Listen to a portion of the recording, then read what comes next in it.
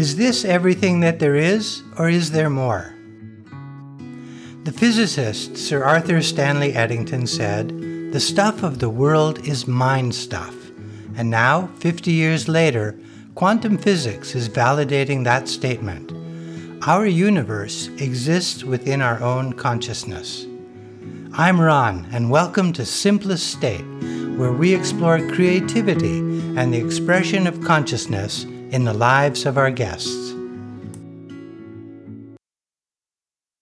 George Barselaar was born in the south of Holland and grew up in Sydney, Australia, where he studied civil engineering and spent his spare time as a teenager either surfing or playing soccer. At the age of 18, George took a very keen interest in yoga, which eventually inspired him to learn transcendental meditation and later to become a teacher of the TM technique. He continued his studies and went more deeply into Vedic science and Sanskrit and developed a keen interest in Kashmiri Shaiva philosophy.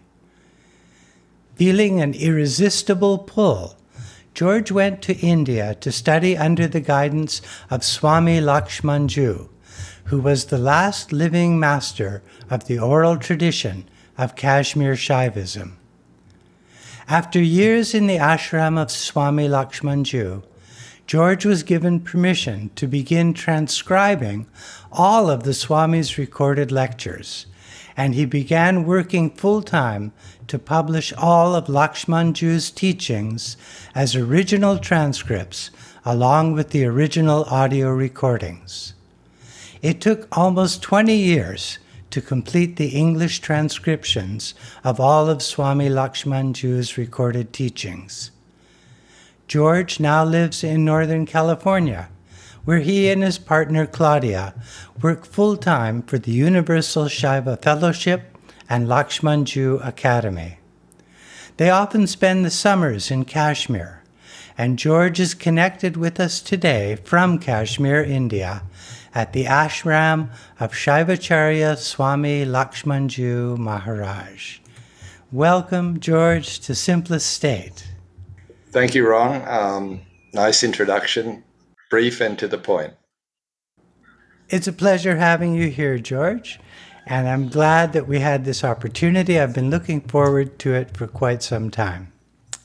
Now, you were 18 years old when you were drawn to higher knowledge and learn meditation. And I'm wondering, was there a spiritual element in your upbringing or in your education that moved you in that direction? I would definitely say yes. I was born into a very, very devotional Catholic family. And one of my earliest memories was sitting on the floor doing Mala Japa of the Rosary.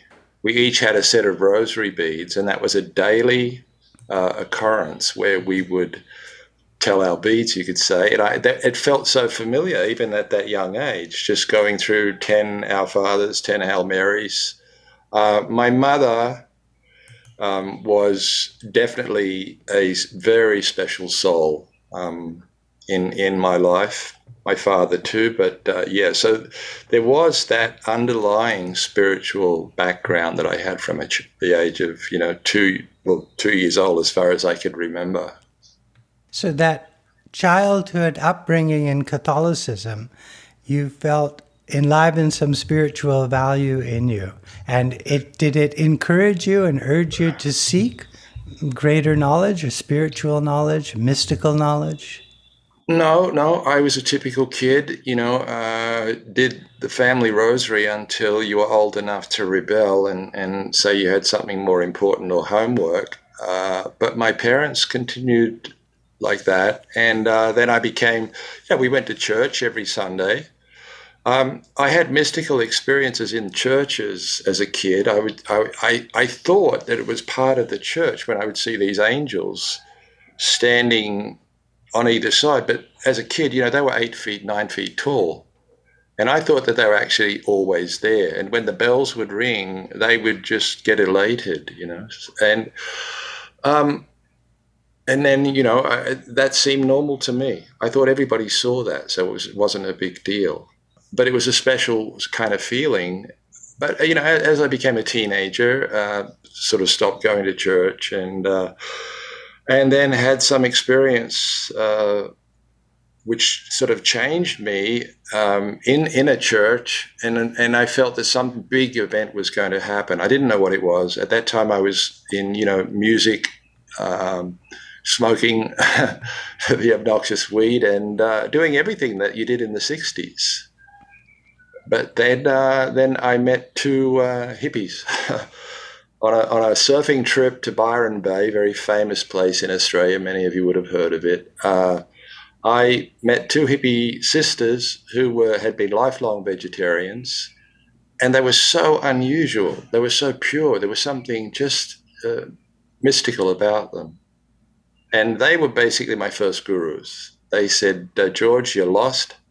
You got to find yourself. You have to go to a hippie commune.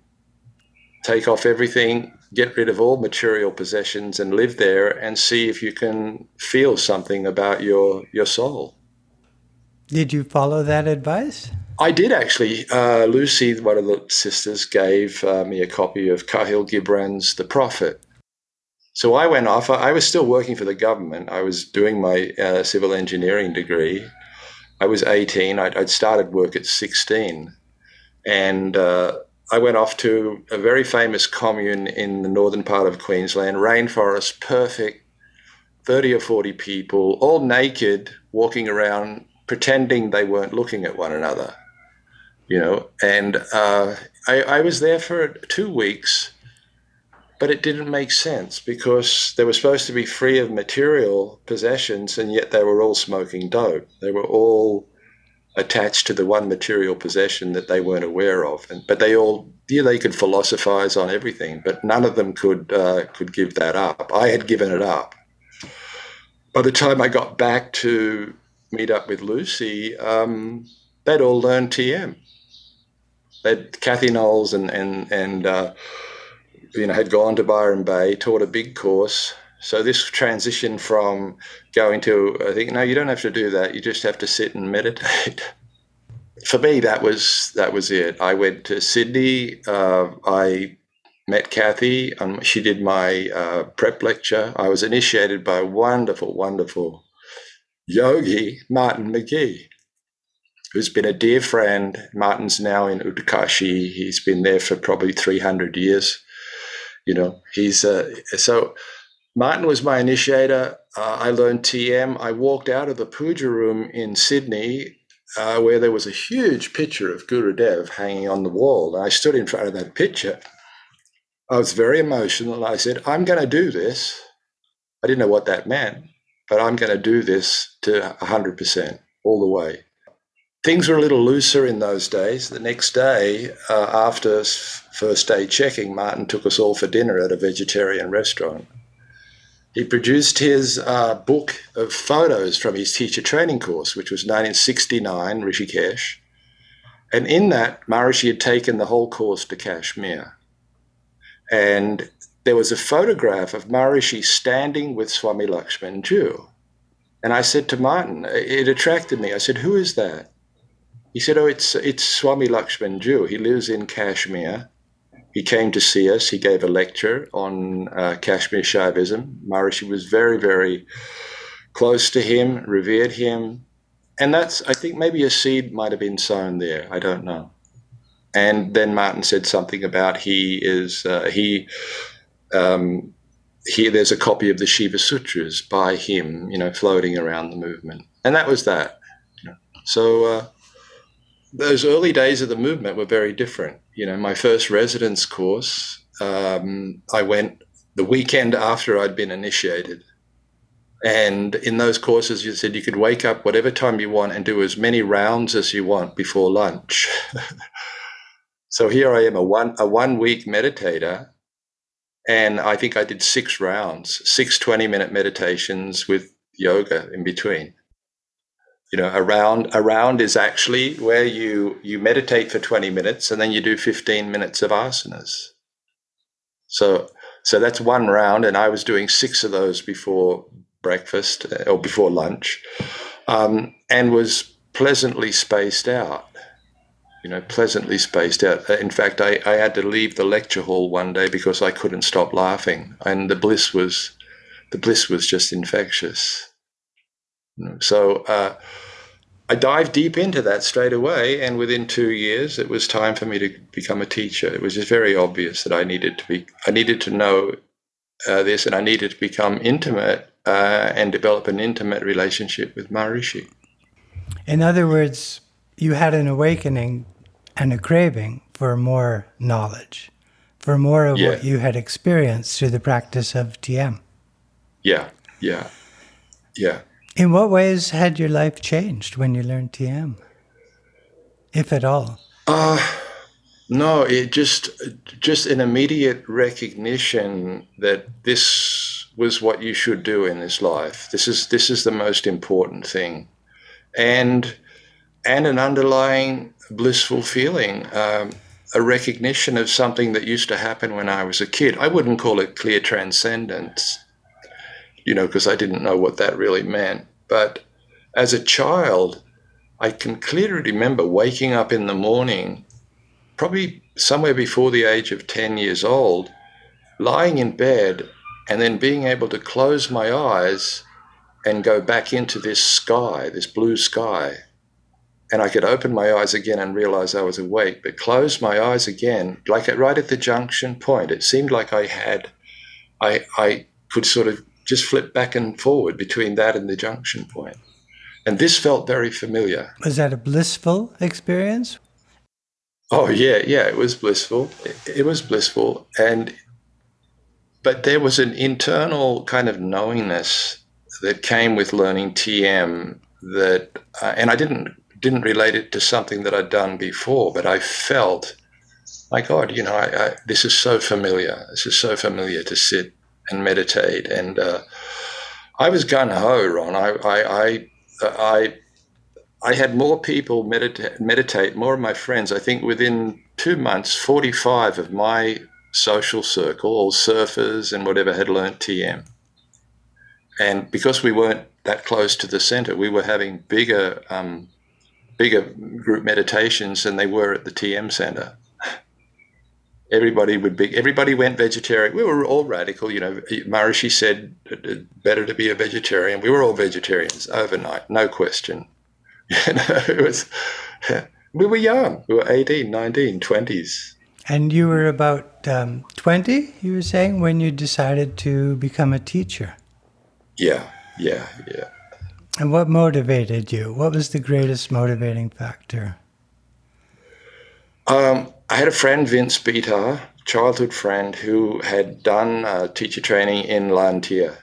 And I decided when he went to do teacher training, he had the money, I had no money, I was working a government job. So I left my government job, and much to my parents' dismay, I told them I'm going to become a TM teacher, which was shock horror for them. And I went, I got a job contracting with engineers where I was making a tremendous amount of money. And when Vince came back, he was a bit shy to start teaching. And I said, no, I got plenty of money. Let's rent a center. Let's go and buy 20 chairs. And I did all that with my expense. I was so excited about the possibility of sharing this with people. That was my underlying motivation, to just share this with as many people as possible. Was that in Sydney? That was in Sydney, yeah.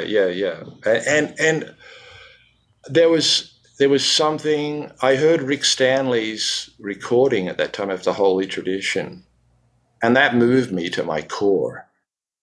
That there was a vinyl record out, and I got a copy of that. And on one of the tracks, I think it was Rick and maybe Paul Faso, and there was one track where Rick sang the Holy Tradition and played beautiful silent guitar behind it. And I was a musician, and I started learning the puja from that. Yeah. So I don't know whether people will remember that album. It might have disappeared over time, but Vince once said, he said, you're more one-pointed than I am about teaching. And I said, well, yeah, I'm going to become a teacher too, so. Now, you'd mentioned that, understandably, parents might have been somewhat taken aback when you decide to pursue becoming a teacher of meditation, because they, of course, are thinking of your well-being and your ability to earn a livelihood. And I'm wondering, up until that point, were they involved with your practice of meditation? Were they supportive of it up until then? Not at first. My father really rebuked. He thought that it was something really foreign. My mother, being the soul that she was, she said to him, "Well, let's try it. Let's see what he's doing. Look, he's cut his hair." I had very long hair. He's cut his hair. He's cleaned up his act. He's obviously not, not smoking marijuana anymore. And but my mum started, and my dad he still had reservations. So he ran off to see the local priest, as you would. And he said to the priest, he said, "My family have all become Moonies, even my wife." And my other three sons, along with George, are all doing this transcendental meditation. And I'm really worried. And the priest said, "You said transcendental meditation?" He said, "Yeah, that's what they're doing." My dad would say, the Maharishi or something like that. And the priest said, "Well, Tony, I have to tell you the truth. I've been doing that for 2 years because I had hypertension, and it really works. And I would advise you to do it straight away." Ah, that's perfect. So that was perfect. That was getting it directly from, one of God's messengers. So he learnt TM the next week. And my dad had actually been a prisoner of war for 3 years up until the end of the war. He was a prisoner of war just outside of Hiroshima, far enough away not to be, fully affected. So he had a lot of health issues. And within 6 months of doing TM, they all cleared up. Wow. So now my whole family it was group meditation whenever we were together and dinner together. It was something quite divine, and that went on for a few years until we all split up and went our own ways. But my mother and father never missed a beat. Fantastic. My mother and father meditated from 1972, say, or 73, up until the time they left this world. Inspired by the changes they saw in you, at least in your mother's case. Yes, at least in my mother's case. But my mother was very kind of hidden, and it was very natural for her. I remember I went to look after my mother for 4 years before she died. And she used to have a prayer group. These old ladies, all salt of the earth ladies, all had 6, 7, 8. One lady had 10 children. So they were Catholics. They went forth and multiplied, in great numbers. So one day she announced to them after they'd done their little rosary thing, and she said, "Now George is going to teach us all to meditate." And I said, "Well, Mum, it's not quite like that." But I taught them just some very simple relaxation technique. And they meditated for 10 minutes. And at the end of it, my mother announces to them, she says, "Well, did you all see the blue light?" And I looked at my mother. I said, she said, "Yeah, the big blue light that comes in your forehead here and just sits there." My gosh. And I said, "Mum, this is the first time they've meditated. You've been meditating now for 40 years plus." She said, No, it'll come. If you do this every day, it'll come. You'll see this. So that, and she'd never read a spiritual book, a yoga book. She did yoga. She did yoga from the early days, but very, very divine lady. Just. Now, you mentioned that when you were going to church as a young boy, you would see celestial beings. You would see angels in your church. Is that something that continued through your life outside of church as well? No. That pretty much stopped. That pretty much stopped, and when I stopped going to that particular church. This was actually a church which was also a primary school, a Catholic primary school. The old system where they used to divide the rooms up. They had these big rolling doors, and they would open them all up. The school desks would flip down and turn into, pews. And and that's where I actually went to school first in Australia. and it had a divine atmosphere. Later on, I remember. I think it was even Vastu, Vastu regulated that the church faced east, and I think. But that that happened a few times, and then it went away. I never had celestial perception after that. Yeah, that was just basically. I guess a childhood thing that you accept. But always remember when the bells ring, they had those little 6 bell kind of things, which were and bells, of course, in India enliven Shakti. Bells are usually rung when you're doing certain mantras for Mother Divine, and I felt the thrills go right through me and right through the place. It was yeah. And then after teaching TM for many years and teaching thousands of people, you were drawn to Shaivism. Can you explain a little bit about what Shaivism actually is and what's the distinction between Shaivism in a general sense and Kashmiri Shaivism? I was fortunate to have a very close relationship with Maharishi, and I asked his permission. Could I go and study, in India? Could I go and study Shaivism? And he gave me permission. Otherwise, I never would have done that on my own bat. And when I went and I met with Swami Lakshman Ju, he actually, when he heard that I was a TM meditator and that I was a teacher, he was very adamant that I never miss my program, never miss my meditation program, and everything that Maharishi had taught me. He said, you do that. And it wasn't until I'd been there a few months, I was attending the lectures, but I was very lucky because I immediately could go to his, private lectures. And he was talking about practices within Kashmir Shaivism. So I asked him, I said, would it be valuable for me to learn some of these practices to become familiar? And he said, yes, of course. So the main difference, he taught me the very next day, basically, the practice of that. And it was a very simple technique it's a mixture of mantra and also awareness of the flow of the breath, which, in transcendental meditation, there's no point where you watch breath or do anything like that. But in Shaivism, it's a very important part of your practice because breath is prana, breath is life, and the breath itself, has a significant function. They've even got it down to that we breathe 21,600 times a day, and if we don't, we die. So the first thing we do in this world is we come into this world, we breathe. The last thing is we take our last breath. So the main difference was that there was just a subtle shift in awareness along with, these bija mantras where you watch your breath. And I remember asking Swamiji at the end of when he taught me, how long should I practice this?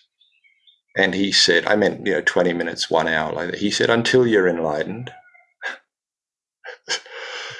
So it wasn't that you did this practice only in a formal seated position. When you got up from meditation, it was such a simple practice. You could actually try to incorporate it into your day. And it wasn't something that divided your attention because I said once, won't that divide my attention? He said, you breathe, don't you? So that's the main thing that I would say that there was a difference. Well, I'm just wondering if you were to define what Shaivism is in a few sentences, how would you define it? I would say that the underlying principle of Shaivism, which is a monistic system. So monistic means it's a system that sees oneness, that God is and the individual are one.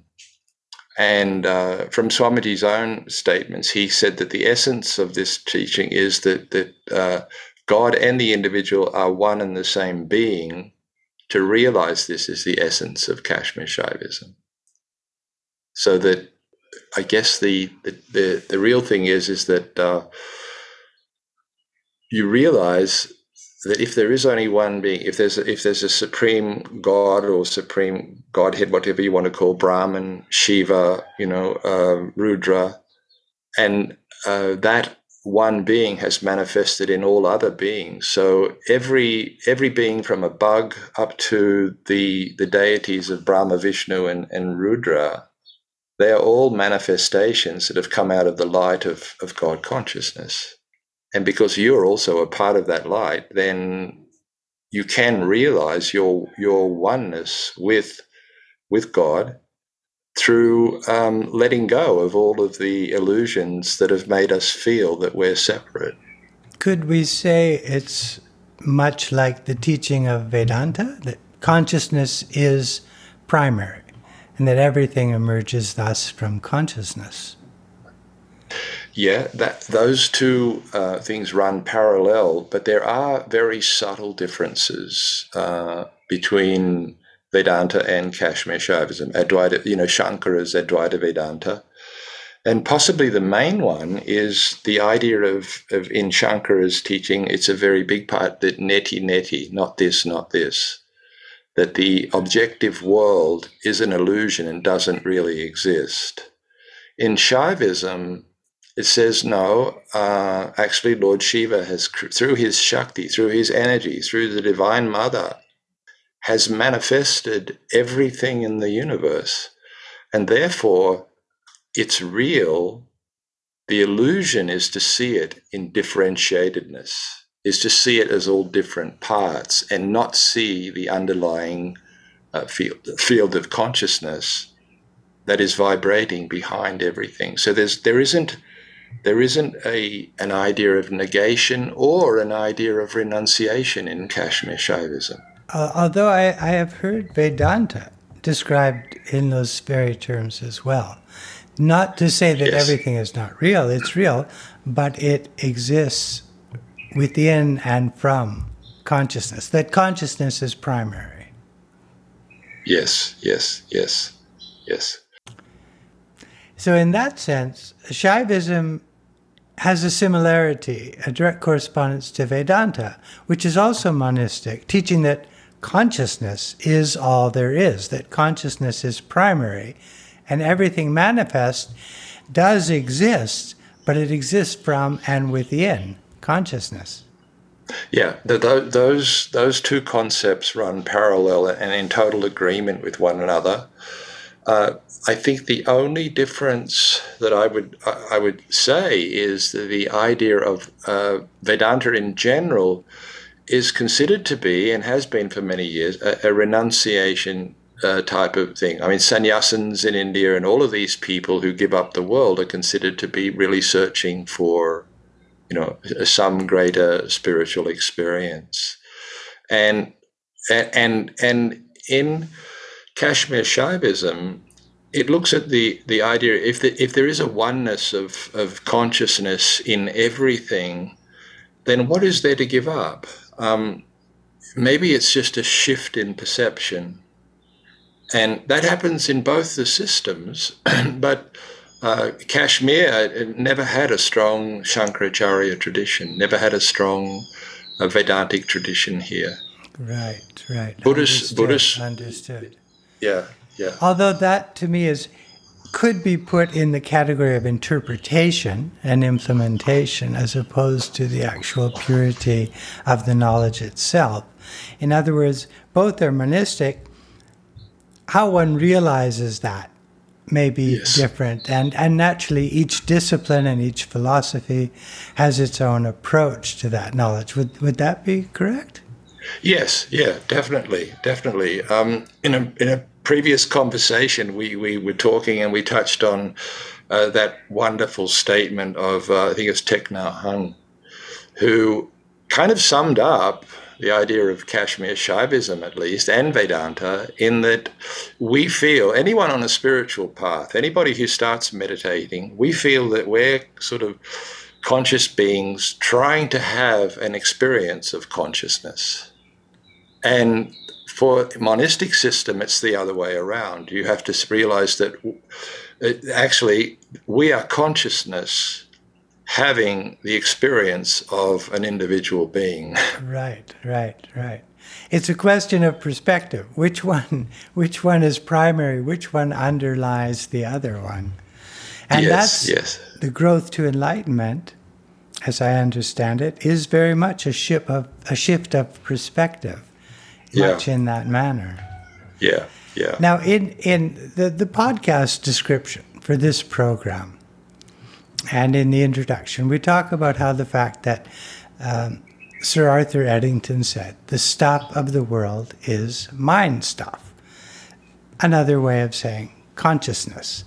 And I'm wondering, in your experience and in your understanding, how would you interpret that? What does it mean to you when you read something that physicists say that point very much in the same direction as what you've studied from a spiritual perspective? Yeah, well, I mean, look at it, the subject we've just touched on, which is this idea of consciousness being the underlying principle of everything. If there is one being, then they have manifested this whole universe. And they've manifested it through the expression of consciousness coming into the world, this energy of consciousness. As a limited being, we have manifested our own universe through the mind.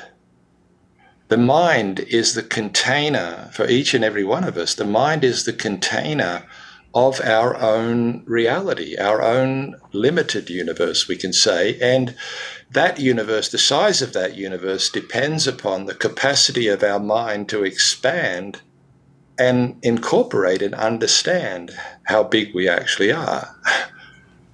We tend to think of the world as external. Here we are within our skin. Yes. And everything else is an object that is outside of ourselves. And we forget or fail to realize that that entire experience of that world, the objects in this room, the objects that I think about beyond this room, beyond this world, they're all experienced via my own consciousness. Whatever perception, whatever thought we may have exists within ourselves. Yes. Yeah, the light of consciousness. Light, the Sanskrit word for that is prakash. The light of consciousness is shining through the eyes of every living being, whether it's a bug or whether it's, a celestial deity. That light of consciousness is shining through every perception. The mind is this cloak which either differentiates everything that we're seeing, and we forget that actually the very thing we're looking for, which is consciousness, is actually the torch we're holding in our hand. It's the light coming from us.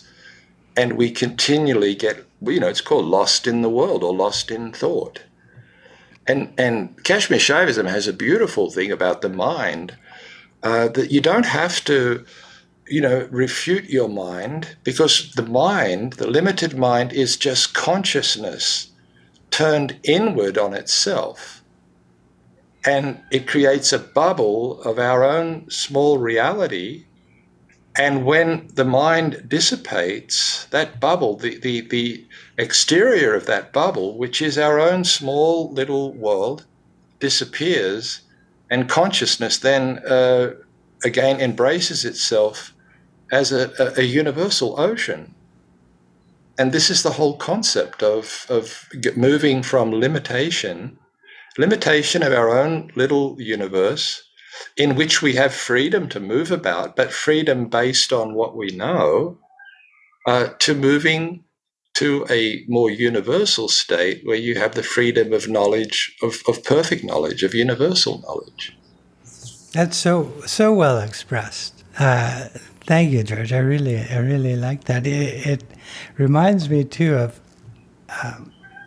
descriptions I've heard where it has been said that the ignorance is due largely to inadvertence, that we're failed to put our attention on the self, on that pure value of consciousness and instead become engrossed and engaged in the small self, the activity of the mind and our senses of perception. Whereas the reality is there all the time. But due to inadvertence, we fail to notice it. Yeah, beautiful. Because let's hypothetically say that we are God, because we don't feel it. I feel limited. I know I'm sitting in a room here, but let's say that everything that I've studied for the last 50 years or more, let's say that I am actually God, or I'm Brahma, or I'm Shiva. So, and everything else is that. So what is the first experience for a limited soul when they actually have the direct experience of that? And Swami Lakshmanju says that the first experience that comes is a feeling of recognition that I always was this. And they look back on everything else as, what was that? Yes, that was just lost, distracted. Well, that was play. Kashmir Shaivism looks at it as play. So, if God wants to play in the world, without us, without our eyes, and without the eyes of all living beings, there would be no universe. Now, many people are sensitive about use of the term God. Okay. In the sense that you're using it, can we equate God with pure consciousness in this case? An all-knowingness? Yes. An all-pervasive, pure, universal consciousness? Yes. Which many people would say is their God, whatever name they may call their God by. Yes. No, that's really true. I bring up the term God because from what I've learned is that there's two types of individuals on the spiritual path. There are those who very easily can relate to this idea of an unbounded consciousness, and they can sit and meditate or pursue their spiritual path with a conviction, a firm conviction that there is this unboundedness. It's consciousness alone, and therefore all I need to do is to experience that consciousness in its fullness. Now, there are other people who find that very difficult and very abstract. And for those people, the concept of God or something to devote their attention to put their attention on. And you've been to India. You go to any temple in India. There's a million temples, and there's deities and all of these things. It's for those who need a focus. And their idea, because their ability to conceive of just an unbounded ocean of consciousness that we're all swimming in, doesn't ground them on a spiritual path. Quite right. So that's what probably one of the third most translated books on the planet, which is part of the Bhagavad Gita, very clearly says that there are four paths, the path of devotion, the path of knowledge, the path of action. So again, if this universal consciousness has manifested itself in all forms, then it has also provided within that the path or the paths most appropriate to come back to realizing itself. Quite right. And to think in terms of an absolute pure consciousness, that abstract value, I agree with you, it's more difficult for many in order to relate to that, as opposed to having an object of devotion, which may be seen as a god, or the god, depending on which religion. Well, I mean, let's face it, that whatever you put your attention on, whatever is most important in your life is your God, because you're just totally focused on that. And I remember Swami Lakshmanju said to one person who said, I'm not really, don't feel I'm really progressing on the spiritual path. I've been meditating for many years. And he said, when your passion to find yourself, to experience consciousness, is as great as the passion that you had when you first fell in love, he said, then you will begin, because your whole focus, everybody remembers the first time you fell in love, it was your whole world. Now that person, the girl or the boy, wasn't your God, but they may as well have been, because that your whole attention, your whole life, your every breath was directed in that direction. I think this concept comes up for many on whatever spiritual path they're on. A time comes when some experience comes where they feel that same pull and passion and devotion for finding the truth about themselves, which is the truth about yourself, is that is consciousness has manifested through us, like Thich Nhat Hanh said, that we are consciousness having a human experience. And when you felt that pull towards Shaivism and the study of it, was it an inexplicable urge, or was there something specific that drew you to it, something on the tangible level? It was both. It was both, definitely. But early in the piece, when I was doing TM and I was teaching and I was doing courses in Switzerland, Maharishi had started a Vedic science course. That was started in 1972 or 73. So I didn't have any money to go on that course, but I got all the copies of all of the books with Maharishi's permission. He said, this is all the stuff that you should study. Do it in your own time. One of those was the Shiva Sutras by Swami Lakshman Ju. And I read that over and over. And that was a draw towards this idea of consciousness, because the very first verse in that is Chaitanyam Atma. Consciousness is everything. That struck me. And that ignorance, the very second verse, is that ignorance is not knowing undifferentiatedness and knowing differentiatedness. There's two aspects to ignorance. If you don't know everything is consciousness, you're ignorant. And if you know everything is not consciousness, you're ignorant. So that struck me. And then I remember the third verse was about how does something that's as unbounded as an ocean of consciousness become limited? That seems impossible. How do you squeeze an ocean into a drop? Where are all the drops? Because we're living in our little bubble. How does that happen? And it happens, it says, through a process of consciousness placing limitation on itself. And that limitation is a false limitation that will make you feel slightly incomplete, slightly less unbounded.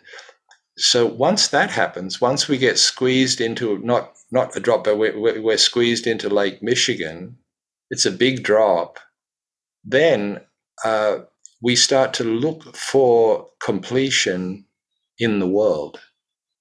We start to move out of consciousness, but not back towards the ocean from where we came, but we start to look for things in the world to fill the void, to fill the gap. And this is considered to be the play of how consciousness plays within itself and draws itself down into the world, so much down into the world to become a rock.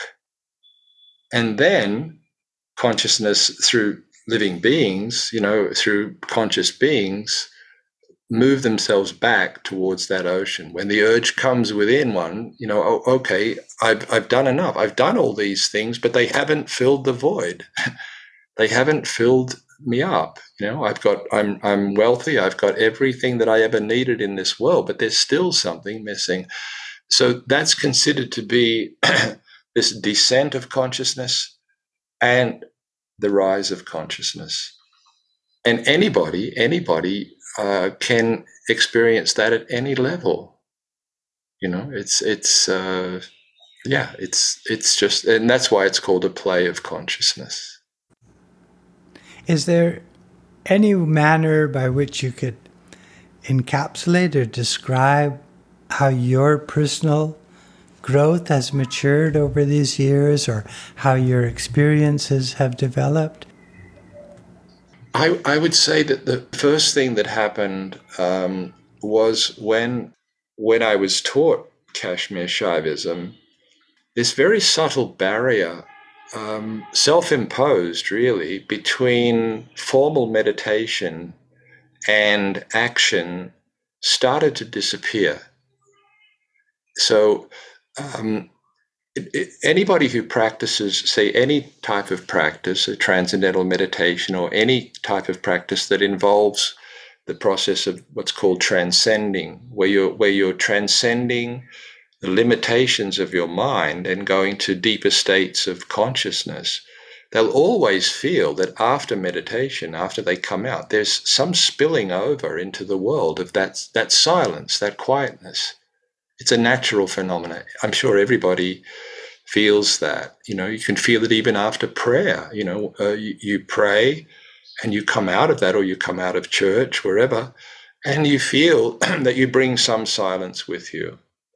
But there's always a tendency to create a mental differentiation between, okay, that's practice, or that's going to church, and this is my daily life. And that subtle barrier, that subtle curtain began to fall away for me. And I found that integrating practice into action, it sort of started to spill over. So there wasn't this feeling that if I hadn't meditated, that there was something missing.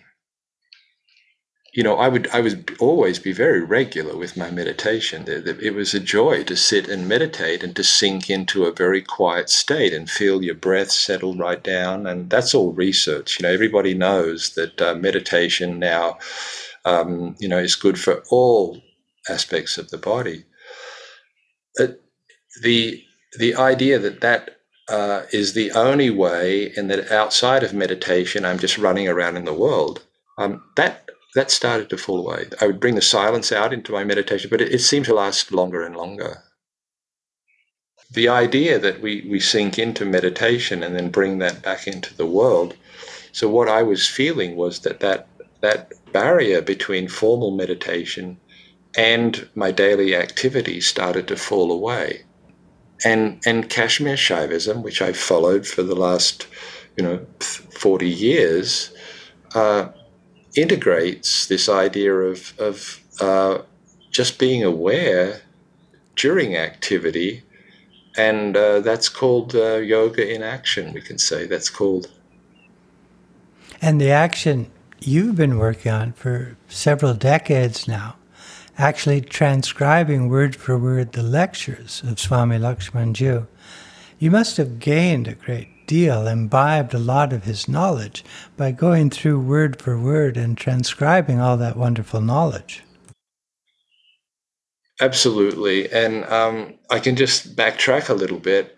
I was very thirsty for knowledge when I came to Kashmir, but Swamiji threw me headlong into working, and I didn't get any chance to study for about 8 years. It was you could say it was kind of a Milarepa thing, where, go and build this, do this, deconstruct this. I immediately thought of Milarepa when you said that as well.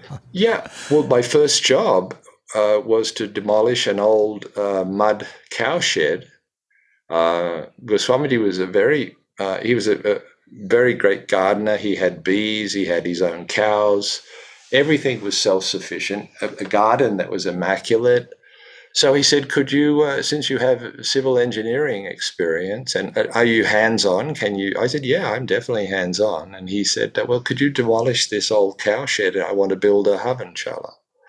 That was job number one. Job number two was that when he saw that I did have skills, he wanted to completely demolish his lecture hall, which was an old mud hut hall, and build a 2-story lecture hall, which today is just used, It wasn't until about 8 years later that John Hughes asked Swamiji that, George has this background in Sanskrit. It would be wonderful if he could help me with transcribing all of these 700, 800 hours of lectures. And Swamiji just said, just casually said, yes, he should do that. And that was the start. And once I started, I got such inspiration from him when he said, make sure that everything that I've said is correct. Now, I didn't do any Sanskrit translation. This is one thing that's really important to understand. I could read Sanskrit fluently, but I would never consider myself to be a Sanskritist. And what Swamiji did was he didn't lecture just ad lib. He took the most important texts of his tradition, which date back more than 5,000 years, and he translated them verse by verse. And he did it in a way where he didn't give a clearly literal translation. He gave the essence of what each of those verses meant. And that's what I got to dive into for 20 years, and I finished that in 2008, I think. And then there was a decision. Up to that point, John Hughes had been editing these lectures and publishing books. And after listening to this and imbibing it, I said, John, why don't we just give people the opportunity to hear the original lecture in the voice of a teacher who imbibed the tradition? So from then on, we started producing transcripts along with audios. So that was what I did, yeah. To be in the presence of a realized individual, an enlightened individual, one who has achieved moksha, liberation, enlightenment, whatever people would like to call it, it's considered a great blessing, and for good reason. And it's given a special name, darshan, because it's known, of course, that one who is enlightened and perceives the reality and the unity of life enlivens that throughout his or her environment. And you enjoyed that darshan of Lakshmanju for many years. Can you tell us a little bit about what it was like to be in the presence of Swami Lakshmanju Maharaj? Yeah, it was very interesting, because from my first meeting with him, I felt a very strong presence. And once I started to work in the ashram and meet him on a daily basis, I saw that he was completely at home with everything that was happening around him. And in Kashmir, saints of his caliber remain very hidden. No, but hardly anybody knew about him until Maharishi came and visited in 66. So Swamiji had this kind of camouflage where he would behave in such an ordinary way that you would not think that he was an enlightened yogi.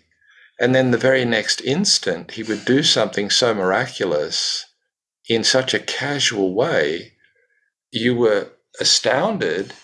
And then he had a way of just dropping the curtain over your awareness to where you went back to seeing him as just the person that you were working for.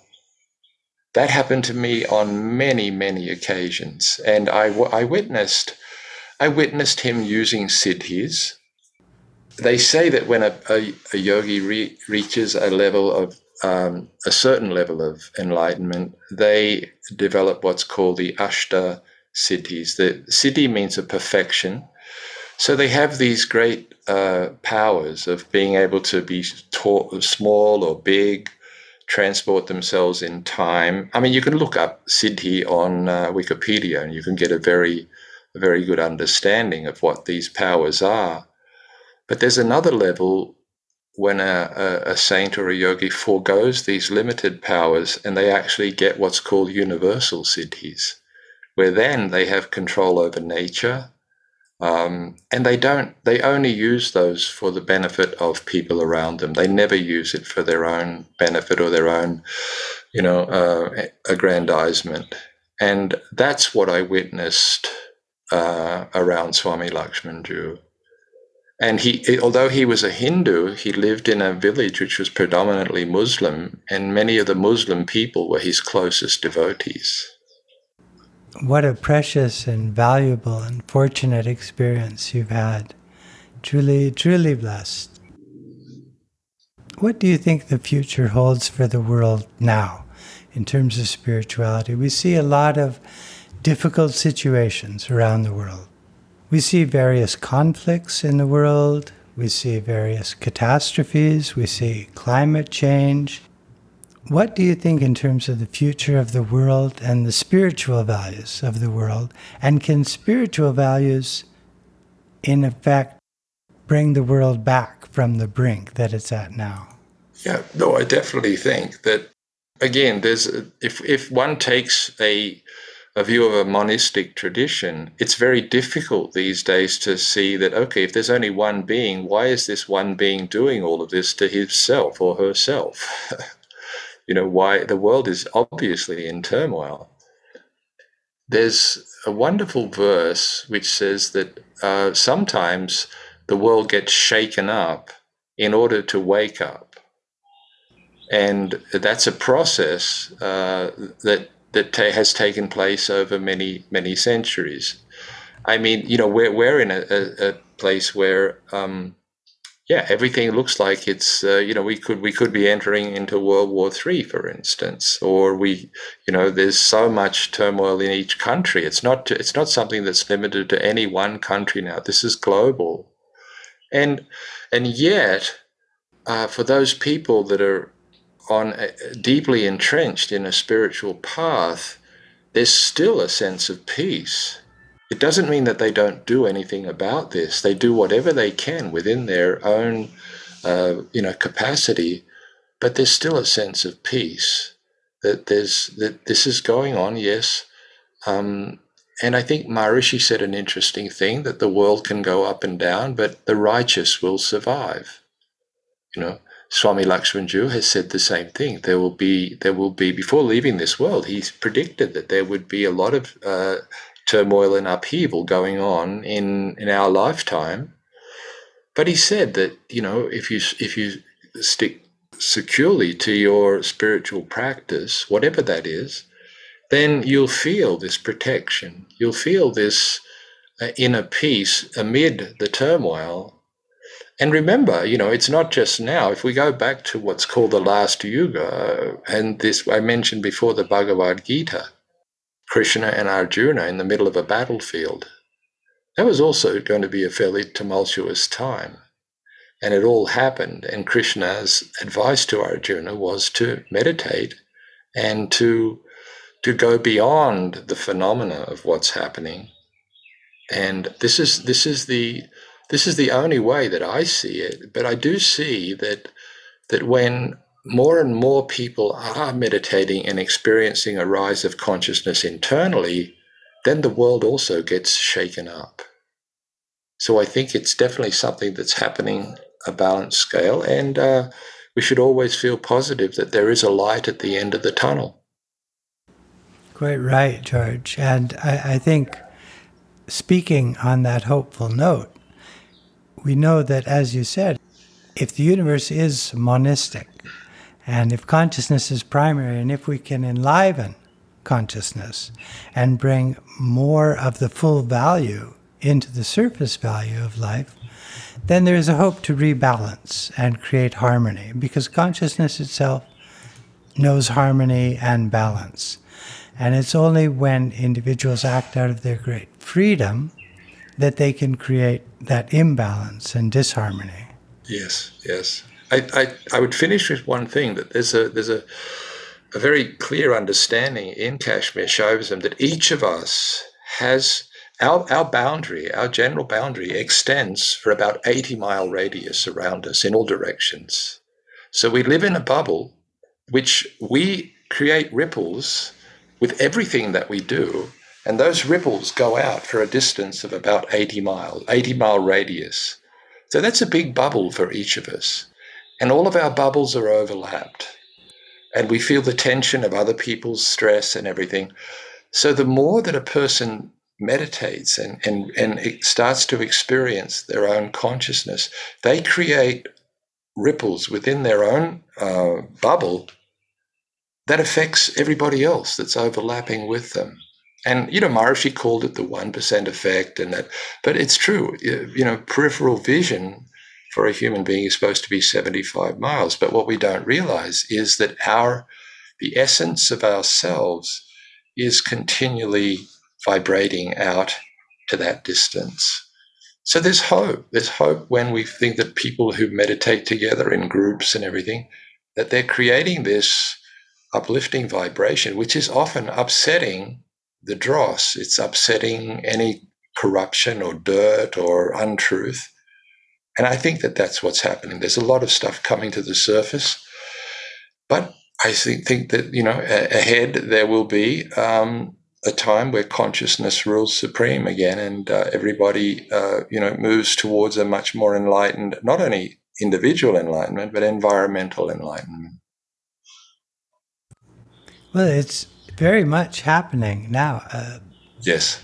Just in the podcast world, which I've become more familiar with as of late, we see many, many podcasts just on this theme. Yeah. The development of consciousness, on spirituality. You read more about it, you see it more. 20 years ago, 25 years ago, yoga was an oddity. It was made fun of. Now there's a yoga center on every street corner. They're ubiquitous now, and everyone's practicing yoga. Everyone understands the value of taking care of themselves, of developing both mental and physical health, and doing it in a holistic way. Not through pharmaceuticals, not necessarily through calisthenics, but taking recourse to the traditional knowledge that we have from India and other countries. Yeah. In closing, is there anything you would like to say to our listeners? Any message or any suggestions or hopes or experiences that you'd like to share? Well, I think in summary, again, what Swami Lakshmanju always said is that anybody who's taken one step on a spiritual path, one step towards understanding themselves, it happens because a grace expands within them and something opens up in their life to want to do that. And he says that grace, as small or feeble as it may be in the beginning, that one step towards a greater realization of oneself is the beginning of a journey that grace will continue to unfold, and that grace is your own grace. Beautiful, beautiful ending. Thank you so much, George. It's been a pleasure speaking with you. Thank you so much for coming on Simplest State, for sharing your experiences, both as a practitioner of transcendental meditation and a teacher and a devotee and great aid to Swami Lakshmanju Maharaj. I'm sure that you're serving his ashram and his legacy in the highest order. And thank you so much for sharing this with us. I can't say anything else, John, and it's always nice to talk to you as an old friend.